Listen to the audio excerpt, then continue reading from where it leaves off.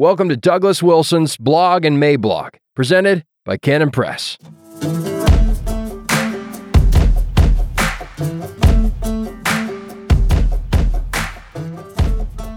Male chauvinism is feminism in full bloom. Monday, April 11th, 2022. Introduction. When you make a significant blunder early on, the fact that you've done so can often be hidden from yourself. Your measurement was half an inch off at the bottom, and it wasn't until you saw the 4 inches of discrepancy at the top that you realized that something was amiss. Or change the metaphor. Why not change the metaphor? An early embryo of an orangutan and a future Miss America can look almost identical to the naked eye, a fact that misled early evolutionists with their ontogeny recapitulates phylogeny jive. But no, put a cell from either under a microscope, and with a trained observer, you discover that you've been guilty of what later scientists would call a howler. Taking these as examples of the pattern, allow me to proceed to the thesis. Feminism is now and always has been a con. It has been a con on behalf of irresponsible males, by irresponsible males, and for irresponsible males. And if someone protests that there were many feminine voices representing that rising generation of women, Friedan, Steinem, Greer, the lot, it mattereth not anywho. There's always a dame who can be snookered into driving the getaway car. The bank robbers themselves, however, were playing their own game and have been all along. Men are apparently better at everything. A reductio ad absurdum is when you climb into someone else's premises as though they were a car and then drive them into a tree. Look where we have come. Admiral, a.k.a. Rachel Levine, was one of USA Today's Women of the Year, and Bruce Jenner had only been Caitlyn for a hot minute before he was named Woman of the Year by Glamour magazine. Ladies, let me show you how this is done. What have you all been doing all this time? And whoever told you that you people knew how to swim fast? We think that you should all step aside and let Will Thomas show you just how fast Aaliyah can go. Turf wars. Now, someone is going to object to where they think I'm going with this and say that there have been quite a number of feminist voices that have objected stridently to this whole trans thing. These turf protesters, trans exclusionary radical feminists, want to keep males out of the women's movement, much like how the old-timey bigots wanted to keep girls out of the Boy Scouts back in the day. Good luck, says I. However, it needs to be acknowledged on all hands that they are in the same position as the driver of the getaway car was when the bank robbers left her at that gas station. The feminist objections to the trans revolution have been completely and blithely ignored. The protests that have issued from that quarter have weighed in at precisely 0 pounds. That is, as you should know, well below even the featherweight division. The sexual revolution, and we have to put that word sexual in scare quotes now, has just rolled over the top of everybody. Their turf protests have registered with about the same amount of moral authority as might be accorded a stern editorial in the student newspaper of Bob Jones University. The most powerful voice that might be included in this group would be that of J.K. Rowling, who has enough money to not care what anybody thinks of her, and so can say whatever she wants without getting her life ruined by cancel culture. But that just means that she is immune to their counterattacks. She lives in a pretty good castle, which is the extent of her power.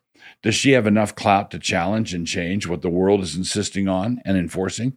Not a bit of it. She can't even slow them down. The world has gone barking mad, and in that condition, the people who run this barking mad world simply get to decide that the transgender revolution is the final victory of feminism. And so it is, if men and their lusts get to make all the rules and remake all the definitions, then feminism is whatever the men in power say it is, as it even is this day. But all this was obvious from the start. A woman needs a man like a fish needs a bicycle, right? But that was exactly wrong. It was wrong from the beginning. It was plainly wrong from the beginning. It was absurd in the 60s, and it is absurd now. Back when non-biologists knew what a woman was, regular people also knew what the role relationships between the sexes also were supposed to be, give or take. Because you are living in blinkered times, I shall spell it out.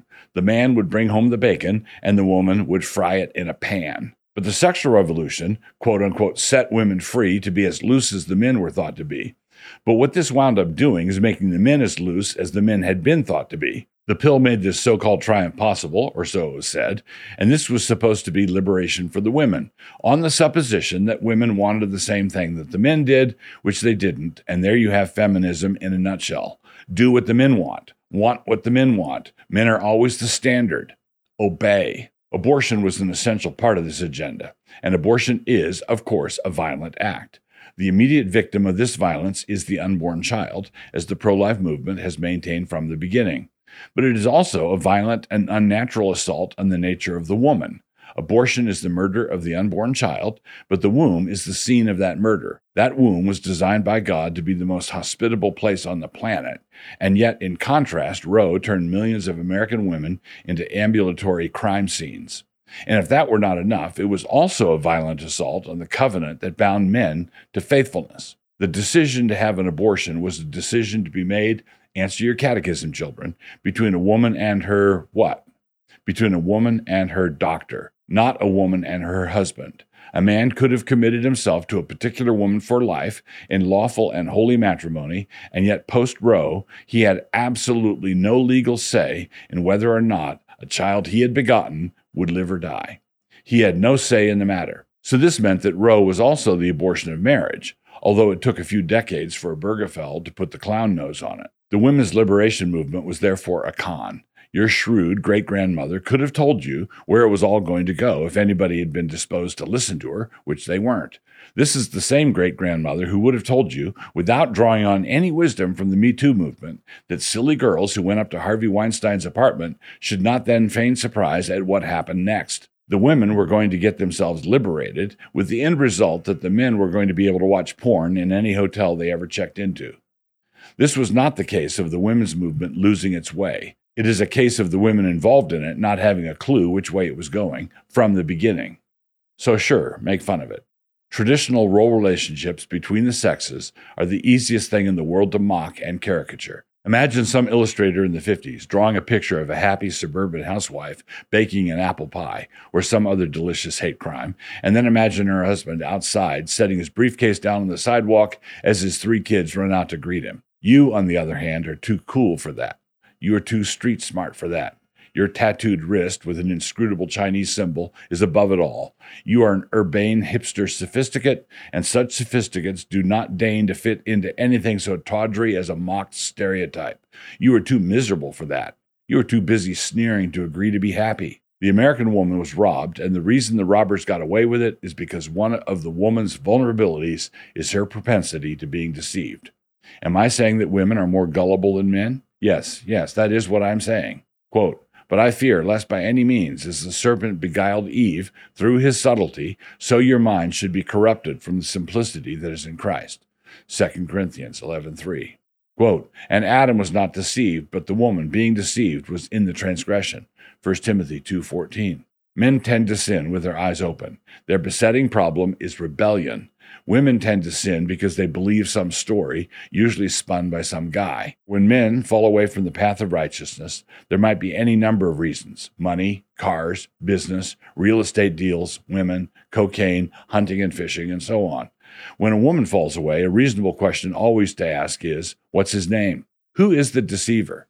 The deceiver here is feminism, the HR-friendly mask of male chauvinism. Just embrace it, and you can treat women pretty much any way you want, all in the pursuit of equality. Don't worry, the boys in power have okayed it. If you are enjoying these videos and would like to support this channel and the work of Canon Press, join up at Canon Plus. Just click the link, create an account, and have a look around.